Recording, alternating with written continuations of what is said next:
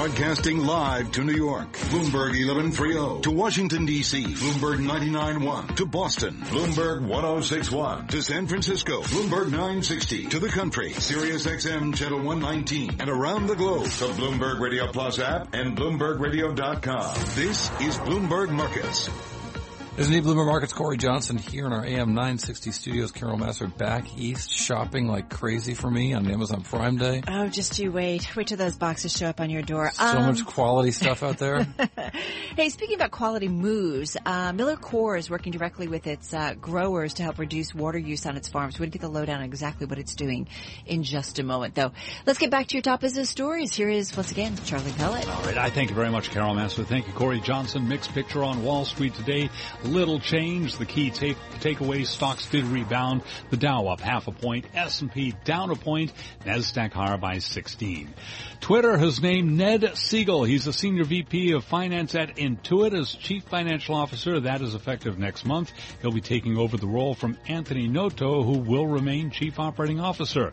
Noto, of course, has been holding both roles at the San Francisco-based social media company since November of 2016. Today we saw Twitter shares advance by 3.1%. Stocks mixed, as we mentioned. The 10-year up 4.30 seconds. The yield there 2.36%. Gold up $2.40 the ounce to $12.15. A gain there of 0.2%. And crude oil, West Texas Intermediate up $1.23 a barrel, 45.62. A gain there of 2.8%. The former president and CEO of the Federal Reserve Bank of Philadelphia, Charles Plosser, says President Trump's choice for chief banking regulator, Randy Quarles, is the right choice. He spoke this morning with Bloomberg Television. Randy will be a voice of reason, a voice of questioning. You know, regulators, whether it be at the Fed or other places, tend to slip into groupthink about this kind of command and control strategy. I think Randy will ask questions. We'll wonder not whether regulation is needed, but have we got the right kind of regulation? Is it efficient? Are we using our resources efficiently, or are we achieving the objectives that we want to have? And again, recapping here, equities mix. The S&P lower by 1 point, down about 0.1%. I'm Charlie Pellet. That's a Bloomberg Business Flash. Thank you very much, Charlie Pellet. You're listening to Bloomberg Markets on Bloomberg Radio. Somebody bring me some water. Can't you see I'm burning? That takes me back to the Boston Pops July 4th celebration. Melissa Etheridge playing with the Boston Pops, and she sang that song, Cory Johnson. It was amazing. I'm just saying. Sounds great. It was great. Hey, also great is something that MillerCoors is up to. And Karina Diehl is Director of Community Affairs at MillerCoors, based in Chicago, in our Bloomberg 1130 studio right here in New York. Welcome to Bloomberg Radio. Thank you so much. Tell me what you guys are doing. So we saved 15 billion gallons of water in 2016. That sounds like a lot. It was huge for us. It's actually the equivalent of more than 22,000 Olympic pools. That's a lot. What percentage of water is it that you use? Well, the majority of the water that we use to brew our beers is actually used in the agricultural supply chain. About 90% is used at that point. So that's why we have such great partnerships with our barley growers. We partner with them to make sure that they're using less water. We help them with technology, and we actually created a platform last year to help them share best practices and share information, and they've gotten really, really great at doing that and using less water to brew the best barley. Do you, how long are, well, yeah, for brewing, yeah. So what kind of long-term contracts do you have with them? I mean, how long do they have your business such that they can make the changes that you guys are demanding of them? Sure. So several of our barley partners have actually worked with us for multiple generations. We've got about 864 barley farmers, so a good number of them have worked with us for 4 and 5 generations, if you can believe that. And we do have a few that have come along in the last 10 years or so, but for the most part, these are farmers who have been with us for a very long time. Listen, it sounds like you guys have a great moral compass, but I got to ask you, it's a good thing. I'm so pro-environment. But yes. Why do you do this? Well, for several reasons. First, we know that it's important to consumers. Is it really?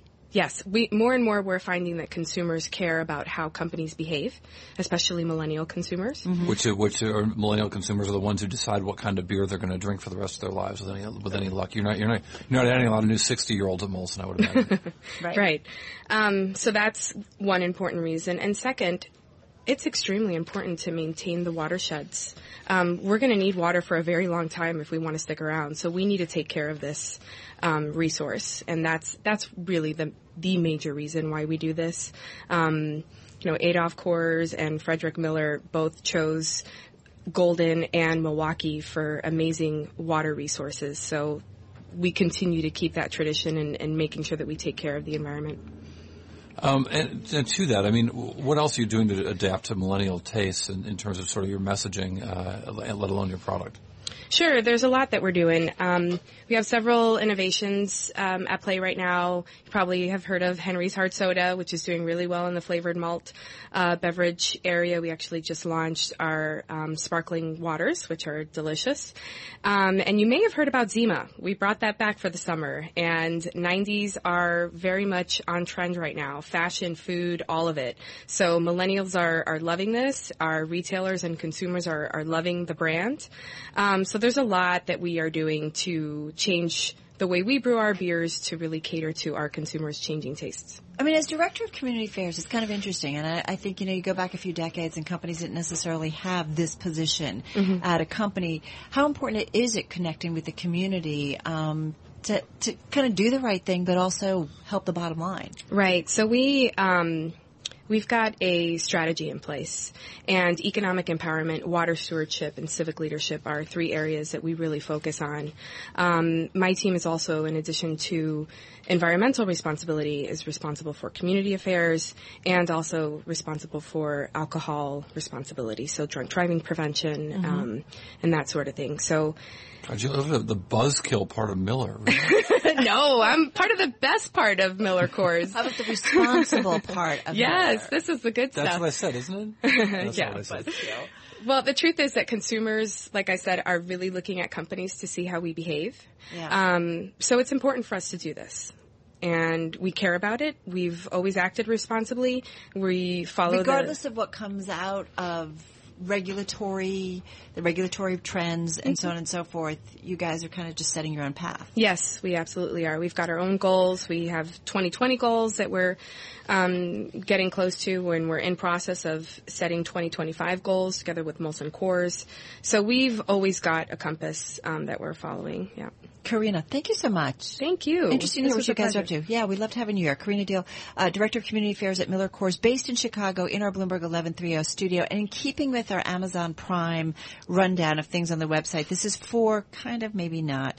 There's a Pink Flamingo Bird Beer Bong for $16.59, Cory. It's this useful stuff that really is leading to this great price disintermediation, inflation constructor. If you're more upscale, there's the Shambong. Oh, boy. For champagne. I don't make this stuff up. I don't understand. So you're supposed to use this while you're... Yeah, it's just bad stuff. Not bad stuff. It's all good stuff. Everybody buy what you want. This is Bloomberg Radio.